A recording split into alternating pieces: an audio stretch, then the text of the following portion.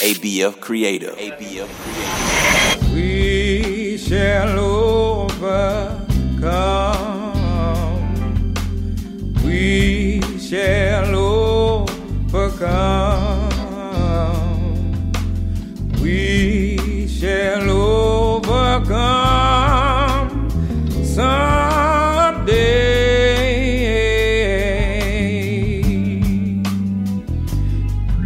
For deep in my heart, This is a very special episode of No Pressure. I just didn't feel right doing another week of this podcast and talking about entrepreneurship, even though I do believe economic empowerment is very important for the Black community, especially when situations and things like police brutality and police murdering innocent Black lives continue to happen in this country. And so I didn't want to talk about business today.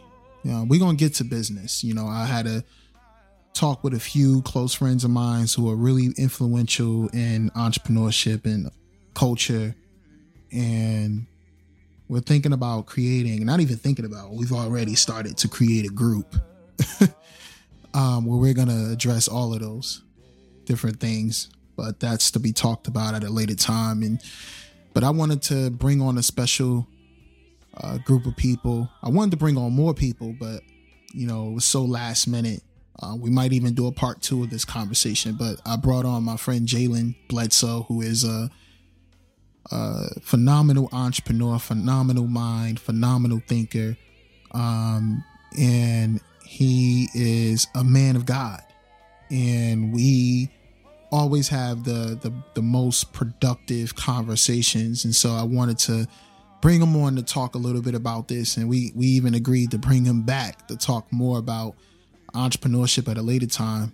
But then I also invited Amanda Shepard, who is my girlfriend, because I wanted to have another opinion on that wasn't just another male voice. And why not bring the intelligent Amanda Shepard on, who is a force to be reckoned with in PR and in the sales world, and teaches me a ton of gems all the time.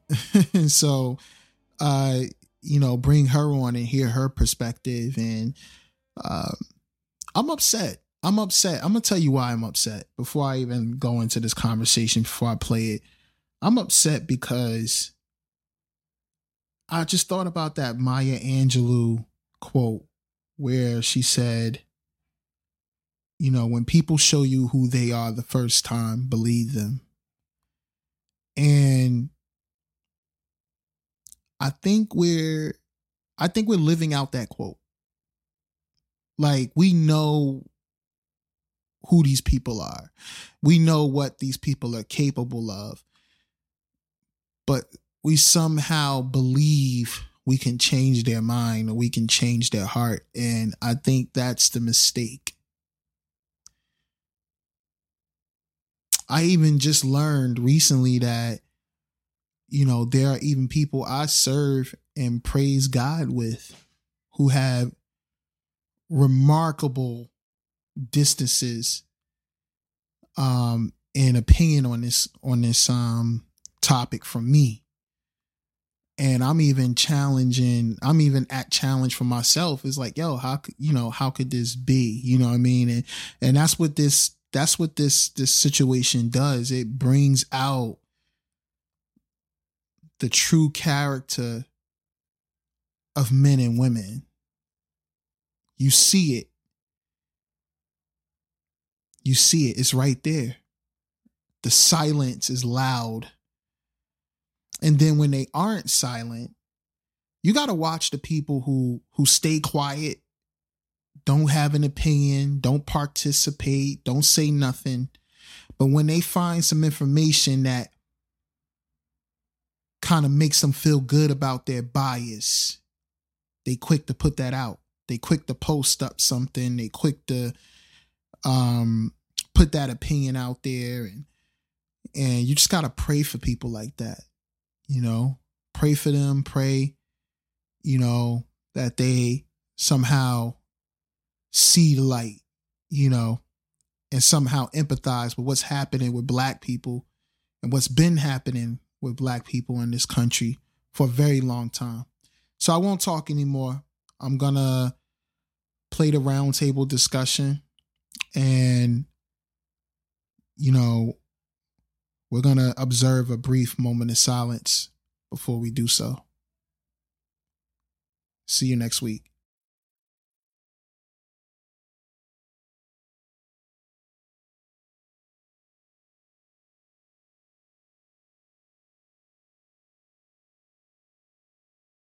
Yeah, so listen, man, I do have a few things. First of all, you know, Jalen, it's a pleasure to have you on No Pressure. You know, I'm going to introduce my guests. We might have another guest come into the chat a little late in ordinary Black people fashion, but you ever see somebody come late to a podcast, like live on the show? That's going to be interesting. That is for the culture all the way. That's for the culture. That's going to be some real for the culture stuff, man. But I want to introduce my guests. You know, first and foremost, we have Jalen Bledsoe, you know, CEO of the Bledsoe Group. Wonderkin, like I was saying before, you know, this guy, I met him years ago when we were on the set together, actually, you know, filming an AT&T commercial. And so I was kind of starstruck a little bit because I seen old boy in the news before. It's like, yo, 15-year-old, 16-year-old kid, millionaire. And I was just like, oh, ain't that same kid? And my man had on you had some fresh kicks on. I was like, well, what kind of sneakers? Really? I was like, what kind of sneakers? Them joints didn't look regular. Like, I was like, yeah, don't look regular. But you know, me, you know, I was just amazed and grateful to be, you know, brushing shoulders with, you know, geniuses. So welcome to the program, man. I appreciate you. Just let me know, who do I write the check to for that amazing introduction? I'll get that out today before the day ends. Okay. Oh yeah. But yeah. Hey, I'm excited to be on. Thanks for having me. I'm excited to be a part of the conversation and lend my voice where I can. Thank you, man. And you know what? I actually decided to invite my girlfriend on the show. Come on. But you know, she got a resume too, though. Like, it ain't just because she my girl. You know, I don't want nobody to be like, oh, nah, Amanda Shepard, you know, she's on the show. She is a marketing genius. You know, she spent a lot of years in PR, so she knows a lot about messaging. She knows a lot about sales. And so, you know, I think it would be great to get that public, you know, perception kind of perspective on the show. And so, Amanda, welcome. Thank you. Okay. She sound real nice. Real polite right now, you know what I mean? Oh my gosh. On the regular. Nah, you know, I thought this was a good conversation to have. You know, I did have other episodes lined up, and to be honest, Jalen, we probably should have been recorded a regular No Pressure episode. But hey, it's fine, no pressure. Exactly, no pressure. But but you know, we're here because the country has been turned upside down by not only the senseless and racist executions that have been happening, but the people of this country, particularly the Black people, us in this country, are fed up. You know, we feel like we're in a time machine. We went back to 1965 and we're still, you know, getting assassinated and by people who are protected by the system. And so it's just unfair. And so I just wanted to say a few names, you know, that kind of ignited this recent tragedy. Now, there are way more names than this. I want to just go ahead and say that by me saying these three names, by no means am I saying that other names do not count. They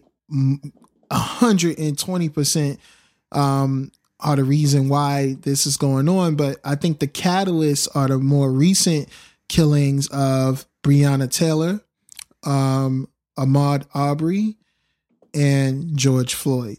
And so I just want to start. Let's start with Amanda. What, when you heard about the George Floyd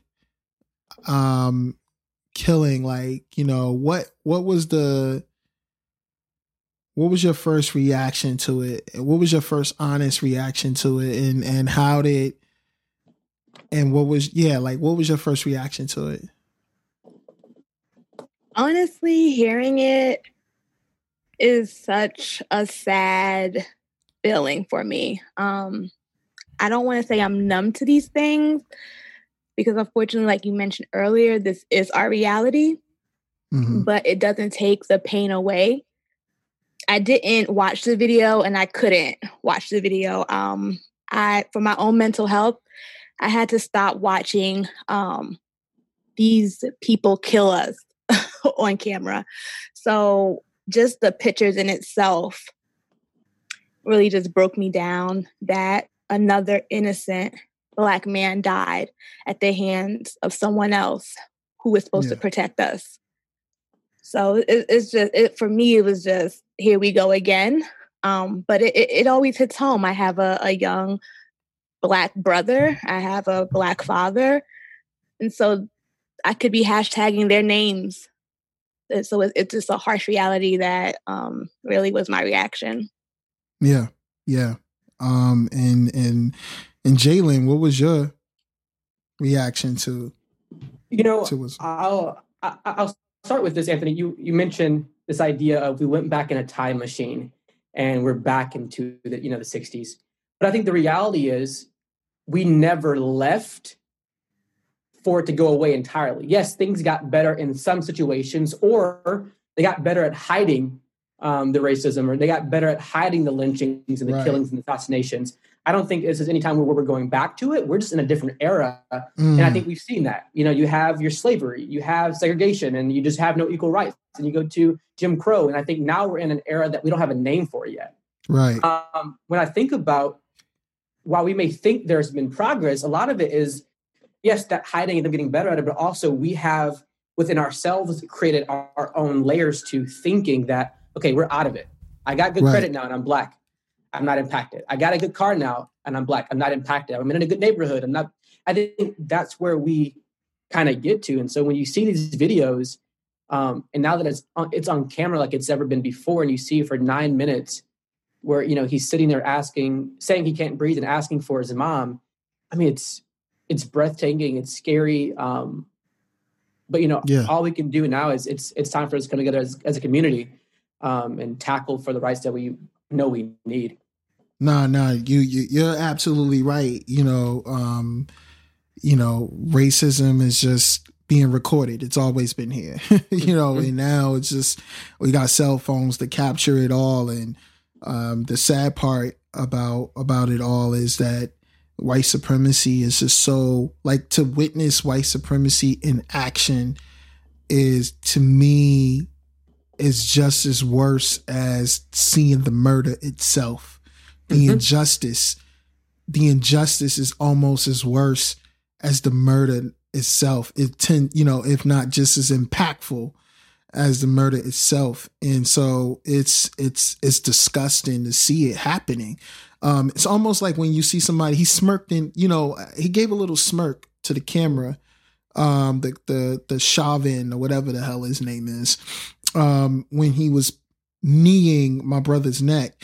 And, that smirk, that's the smirk that we get from white supremacy. Yeah. That's the smirk when something like this happens and you get a what's the charge he got? Murder in the third degree, manslaughter charge. Manslaughter. That's a smirk. Yeah. That's a judicial smirk. It's like, we can do this and there's nothing you can do about it. We can change the law. It don't matter if the law is there. We can manipulate the law, change the law, and do whatever we want. And it's so funny, and I think I seen you post about it. A lot of people post about it, but it's the 99 year anniversary of Black Wall Street, and to me, it symbolizes that smirk that they did before, where it's like, okay, you can play by the rules and make money the way we allowed you to make money, but we're still going to come in and do something about it. We're still going to come and tear it down because somebody, quote unquote, raped a white woman from our neighborhood. So it's to me that smirk of white supremacy on the face of white supremacy, and to me that disgusts me just as much as the murder itself. Really, it's this belief. For me, that smirk, seeing it was him knowing that the law is on his side. Because when I look at law, it's not about what's written. It's not about what's written on paper and what's enacted as law by Congress. It's about who's interpreting it in that situation. Right. When I look back, I'm from St. Louis, minutes away from Ferguson. And when all of that was happening, I was on the front line protesting. And when you look back at that case, I didn't realize until recently what the deciding factor was in the officer not being charged. The deciding factor was the eyewitness, the person that they had witness it, had to move from one window to another in his bedroom or in his home. Right. And that difference of whatever length was enough for the law, for the courts, for the jury to interpret it as, well, we don't know what happened, and he was in his right action as an officer. And so that smirk, for me, it's them knowing that the person who's going to respond back to that law and who has to interpret it is going to be on their side. Exactly. Yeah, those are really, really great points. And also, too, Will Smith came out with a great quote that kind of sums up everything you guys were saying. And he said, racism isn't getting worse, it's getting filmed. Yeah. And I think that literally is it. Right. We are continuously battling and fighting this. And, there have been videos, and that's still not enough. I think this video, this death, is the triggering point of action for us, because it's how many more times are we going to have proof and nothing happens. Right. Yeah. Well, and I think, this case is really, not to say it's different, but I think it's the first time we've seen where the entire moment is on camera. Yeah. And so there is no way that they can say, well, in that 10 seconds they weren't recording, you didn't see this part happen. Right. And even in the fact of the crime, quote unquote, that caused it, $20, I'm seeing where we have to see our white allies recognize that they can't find any justification on, well, he hit them first or he did this first. Well, they're now recognizing, well, a $20 bill isn't worth a life. And I think this is the first time we're going to see the world come behind. I think we are seeing the world come behind. Death. This is a good transition into the next kind of topic I wanted to bring it into, which is white allies. So I just want to talk about white allies. Like, what is, in your opinion, Jalen, what is a white ally, and how can white people effectively, in your opinion, contribute, or should they even try to contribute in any way? Like, what does allyship look like in your opinion? So, I look at it, I just had a conversation and I use this analogy, crawl, walk, run, into what white allyship is. That crawl is first acknowledging your privilege and first acknowledging that we have to put an emphasis on Black lives in this season. We talked about earlier, I think we're seeing for the first time, brands realize and recognize that they have to say at least Black Lives Matter. That's the bare minimum. So that's that walk and then that crawl. Then for me, there's what's the walk? And that is, how do we utilize, our privilege and put that into action? And so I think we're seeing that in the protest, where, we have our white allies not only out there protesting, but they're on the front of it. So that way they can utilize their white protection from maybe a cop not responding as, aggressively. I saw a video yesterday where a woman in a red dress, she was kind of standing by and saw cops coming after someone black. And she legit walked up, took the bike from the cop and threw the cop. Yeah, and I've seen that. Wow. I'm like, go white girl, go. Yeah, exactly. use that privilege. And then this next level, which I don't think we know yet. I think we have ideas and we've not come to this is what it is, but it's that run is how do you then go and use the privilege, that protection, and your relationship, your network, your finances to help us with policy and law and the rebuilding, I think, of the country. Because again, I think money helps when it comes to helping those who are being impacted real time. Money helps with electing the right representatives. And I think it's also important to recognize, I think, in this, which is a tangent, the right representative may not just be the black person. Right. So when we say go vote, that doesn't mean, okay, we got to go vote a black DA. Yeah, that's great. Except for, I love President Barack Obama. We had a black president. We had black, we had black legislative. We had a black leadership when it came to criminal justice at the federal level. But I think now we also have to look at, okay, great. How do we support them with the policy? That may not be a black senator. It might be. It may just be someone who understands the need of what the conversation has to be, and at the same time, ensuring that the person isn't going after the black vote just for it being a black vote, and that they actually they care for it, and that's black or white person. Mm-hmm. So yeah, that's my crawl, walk, run belief. I like that. I step up. I like that. I mean, my opinion is sort of similar. I did see. I definitely think a true way to be an ally is to put yourself on the front line. And what I mean by that is, yeah, go ahead. When I seen that video, I seen another video online where it was a whole bunch of white women standing in front of the protesters. And that might've been the same thing you saw. But to me, I was like, oh, wow, that works. Cause they're not gonna, these policemen are not going to get aggressive and get wild and buck crazy on all of these white women and like that. They're not going to do that. And I was like, yeah, that's one way to definitely use your privilege. The other is, I seen this quote online when people was talking about VCs when it came to this whole situation. And it was like, you either hire or you wire. So that's allyship. You hire or wire. If you in a position where you can hire a African American or black person who's completely capable, we're not saying hire people who aren't qualified. What's happening is black people are overqualified, most black people, and they still don't get the job or anything like that.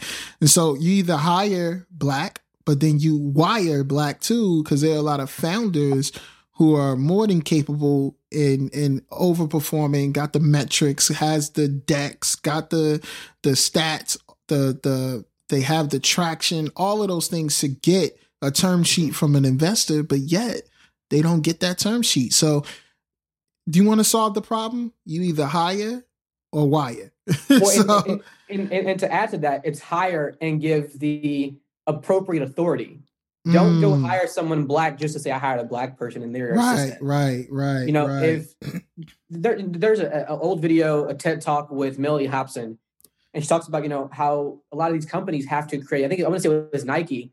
He's like, for every job that we have, I want a black candidate on the slate at minimum. And someone said, hey, okay, so do you want us to hire the best person or the black person? And his exec says yes. Yes is the answer. Hire the best. And that doesn't mean they can't be black.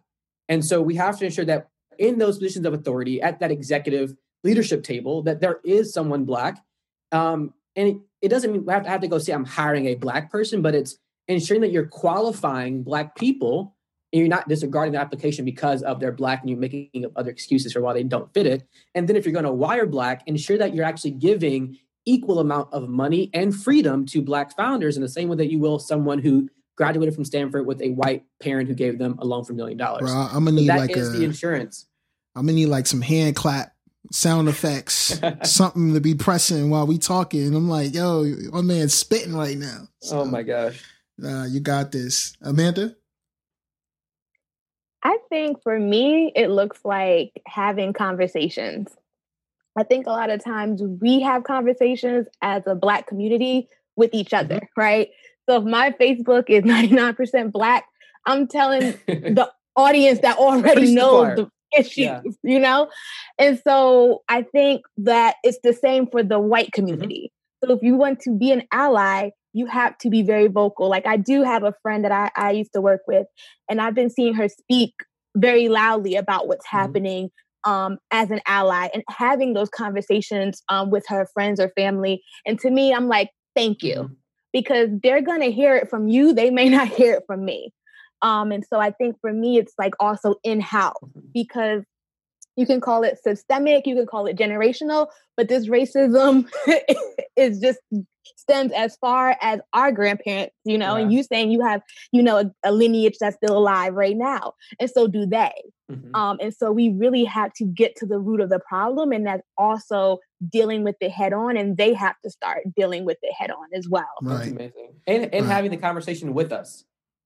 Exactly. Being in a space to listen and opening up their hands while they listen. Because I think we also deal with that white guilt sometimes where it's like, oh my God, I'm sorry, I'm wrong. And they start defending themselves and being apologetic versus just listen to how we feel and what my concerns are. And let's go from there. I love that. Yeah.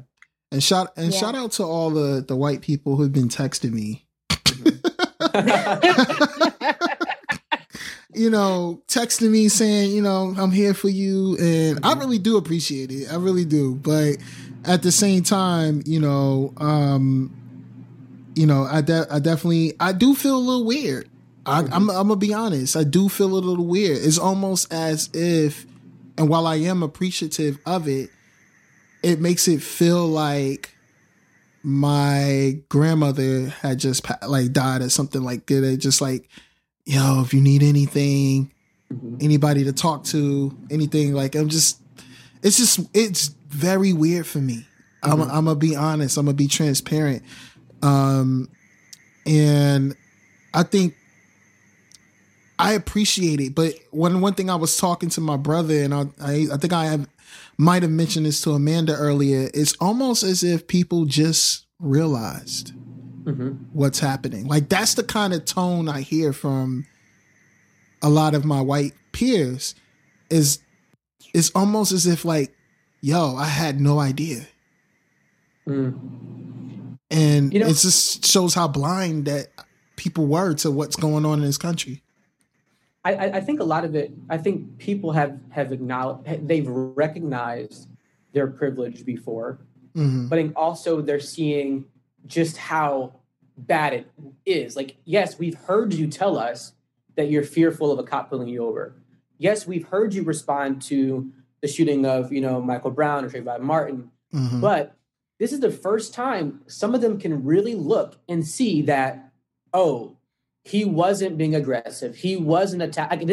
I really think this is the first time some of them can see something on camera that they can fully, trust and believe that, oh crap, he literally did nothing. Exactly. Definitely. I think it's moving from being sympathetic to having empathy now, and they're starting to realize like, whoa, I've been having a cover over my eyes for the last 50, 70 years. Yeah. Right. Did you guys see that picture online of the millennial kids eating brunch while they were looking at people marching? Oh yeah, I saw that. Yo, and that's pretty much where a lot of people, the world they were in, and one of them even looked ashamed. He was just like, let me put down this avocado toast. Yeah, let me put this avocado toast down.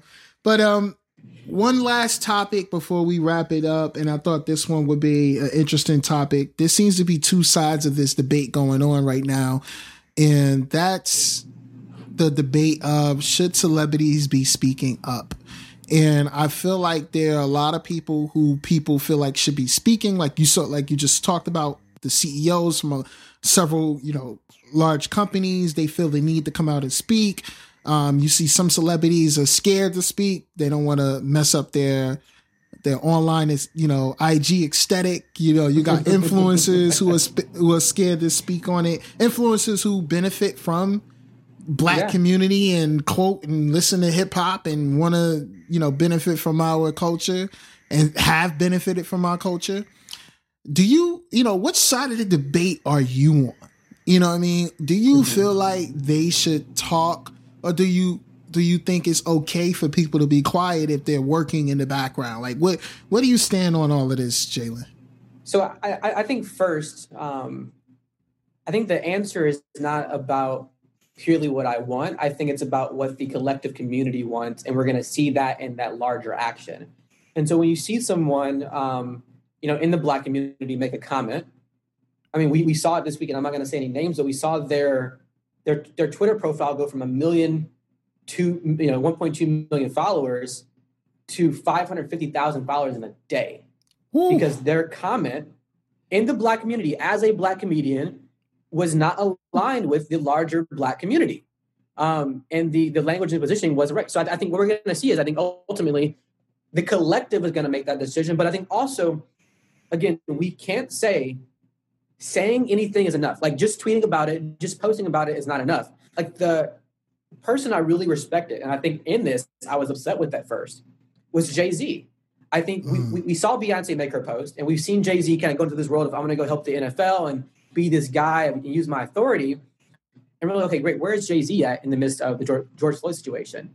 And the first time I heard any mention from directly about him was about him calling the governor of Minneapolis and saying, hey, I'm a Black dad, I'm a Black uncle, I'm a Black man. This is how we feel as a community, and here's what you have to do. And I can't say, did that conversation lead to the case being given to the state attorney? I don't know directly, but it was in that same moment of announcement that the governor acknowledged Jay-Z and acknowledged that the case is being turned over. So I think it's important that we recognize, there is great to be vocal, but it's also great if you have the ability to go make a phone call because of your positioning, white or Black, use that platform, and it's putting the action. Because again, as I said earlier, and I use this analogy with the pastor today, you praying about it and you talking about it is just a faith. And we know that faith without works is dead. So yes, you can talk about it, pray about it, all of that, but what's the action you're putting behind it? So if your only thing is action and it actually means something and you actually do change something, I'm all for it. Yeah. Yeah. I 100% agree with that. I was one of those people who came out, and I even put it out on Instagram. I was like, yo, where Jay-Z at? Cause he really was super vocal about where he stood on the whole, Colin Kaepernick situation. Yeah. And so I was like, well, no, man. And I'm gonna be honest, I'm still a little iffy, because I'm like, all right, I understand he has to move in silence, because you're damned if you do, you're damned if you don't. I get it. Like, you're Jay-Z, people are gonna criticize everything no matter what. But I just felt like you still owed the public not an apology to Kaepernick, but more so just like, acknowledge that the work this man was doing actually wasn't over. Like, there's still much more to do. And cause the words that Jay-Z is infamous for now is, we're past that. We passed the kneeling. And that's going to stick with him for a very long time. And so and this was a moment, in my opinion, for him to come out and say, you know what?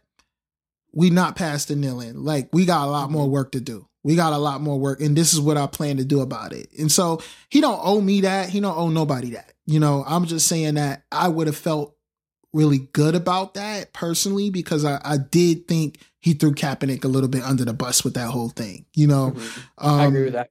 So I just feel like, it's like when people say, like, watch how people will treat you. Like, don't apologize if you embarrass me in public. Don't apologize in private. It's like, nah, man, make that apology known. You can't just put me on blast in front of the world and then give me a phone call and say I'm sorry. 100%. You got it, nah, And so I think, but I'm with you 100% when you said, because to me, actions do speak louder. And If you are effective, there's a difference between being loud and being effective. Yeah. And if you are effective and you speak soft, well, be the softest effective person I know then. Like, whatever gets the job done. Yeah. And so, well, and here's what I'll add, Anthony, on that point, and I promise I'll end it there on my end. I think it's also important for our Black influencers, celebrities, elected officials to not disregard any actions that of people of the community. So one thing I hated with a passion was on one of the press conferences, the mayor of Atlanta pretty much tore apart the activities of the protesters who went above and beyond the protest with rioting action. And as a result of that, every non-white ally was able to say, hey, look what your Black official said. She said, don't do this.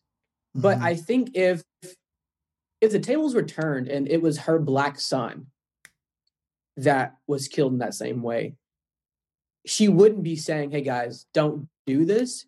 She's focused on the mourning and the healing and how do we make that change? And I think we have to understand that people's expression of frustration and anger in the entire spectrum from 0 to 100 is fully justified. Can I say go do it? I can't. But can I say I understand it? I can.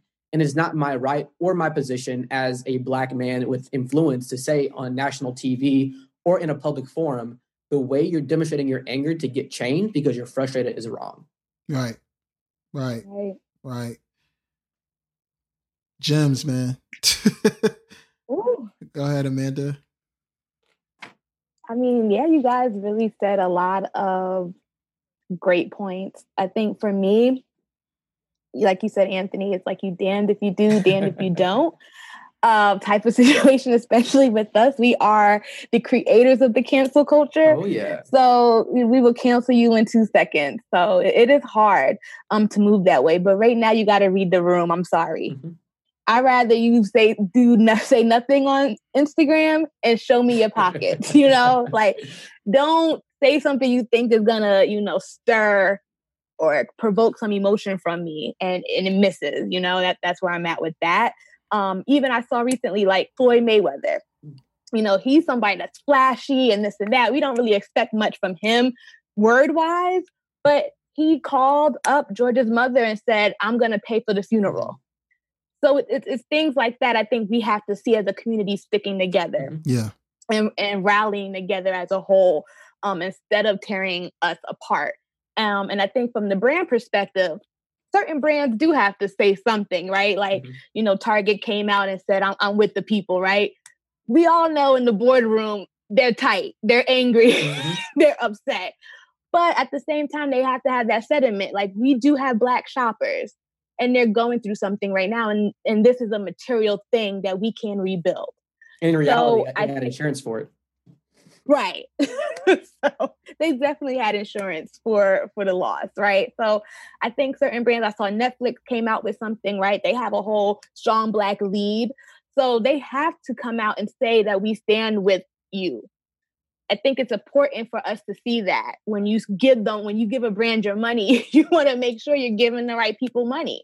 Yeah. So, but I think when it comes to influencers and celebrities, like you mentioned, words are words and actions are actions. And so we need to see more action. Right. Amen. We need to see words and actions, but more on the action perspective, because that's what's going to push the needle forward. Like we started the conversation with what's next, right? So we can come together, we can kumbaya, but what are you doing to help change this narrative as somebody that benefits from the narrative? Right. You're in your stories, you're in your lives, you're, making jokes about the culture that we laugh at because we've experienced it. But this is also an experience as well that we have to talk about, and you have to read the room. And so that's kind of how I feel with that. Yeah. So what I would like, that is amazing. That was amazing. What I want to do is I want to start with you, Amanda.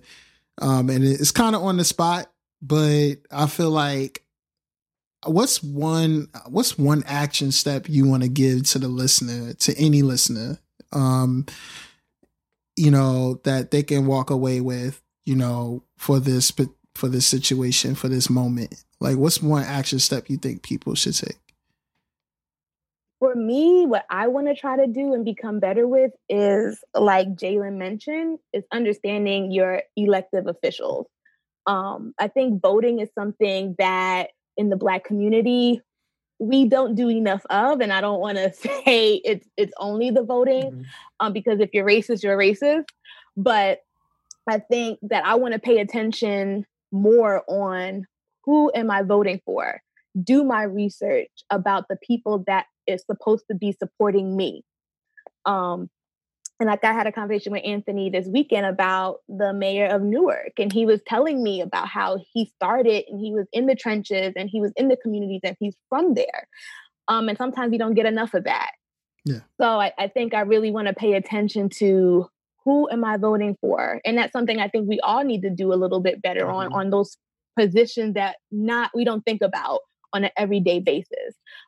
You know, and so I think that's something that I want to start implementing better of, and I think that that's a good next step as well. Cool. That's and great. then Jalen, I know it's like a million different steps, but if you had to choose one, because I mean, clearly it is a million different steps. Yeah. Like there's to put it in one step is almost impossible. But if you had to choose if you had to choose the priority step, in your opinion, what would you say? I would say I think it's 100%, and I think this is overarching to anything that we can say, and it's stay on and keep pushing. You have to remain consistent with the pressure coming out of these killings, these assassinations, these murders by people we trust to protect us, or we're supposed to trust to protect us. So we have to continue to stay on and stay active and continue to say we want justice and we want our rights. Next week, next month, 2 months from now, we can't allow it to stop once CNN leaves. Right. We can't allow it to stop once it stops trending on Twitter. Right. We have to keep the pressure on our government, our elected officials, our private companies to give us the rights, the justice, the equality, and the equity that we know and expect that we should have as a Black community. Right. Nah, that's, you know, just to piggyback on that was going to be, you know, I was actually about to say the same thing. Twinning. And so it was basically like Black bodies are not trending topics. And because the word in itself, when we break it down, trending topics, the word trends die. Trends are born to die. And so they don't stay around, and that's a huge problem. It's like the reason why these movements that have happened, you know, 20, 50, 100, 11 years ago still are relevant today is because they weren't trending topics. They were cultural movements that changed and shaped and altered history. And while I'm not taking away the impact of what's happening today and how it will impact the future, because it surely will. But you know, everything's a news cycle. You know, today everything's a news cycle today. Look, how many people are talking about COVID-19? Right. Like it's almost like people forgot about it. It's not even like a thing anymore. I mean, we know it's still here. Clearly, it's still killing people. But it's almost like it disappeared, you know, and that's the way our world works. We move from topic to topic to topic to moment to moment to moment. And we can't allow our Black bodies to become a fad. We have to make it forever. And so Forever. Yeah, that's it, man. Well, so, you know, before we head out, how, you know, first of all, Jalen, you have been masterful on this podcast. We're bringing you back anyway, because we got to do a legit no pressure business episode. Let's do it. But thank you for jumping on with me last minute. How can people find you online and hit you up or respond to you or check out some of the stuff that you're working on? Definitely. So everything on all social, it's Jaylen Bledsoe, Jaylen Bledsoe, Bledsoe. You can throw an @ in front of that, throw a .com behind it, and you can find me anywhere on the web. There you go. And Amanda, do you want people to find you? I was gonna say the same thing. Good. You good? You good? I'm good. You know, maybe you'll tag me in a post or two, but you know, I'll leave it at that. Okay, cool. I want to thank both of you for coming on this show. You guys, listen, we all know this could have been a million other more topics that we could have discussed for this, but it's so impossible because of the time constraint. We don't want this to be too long, but maybe we have a part 2 to this. I think we might need to get, I was talking with Amanda. We were thinking about starting a podcast called Round Table for the Culture. So, I think if that's something the people want, let me know and we'll start it up. But Jaylen, Amanda, thank you so much. Thank you. And thank you guys for listening.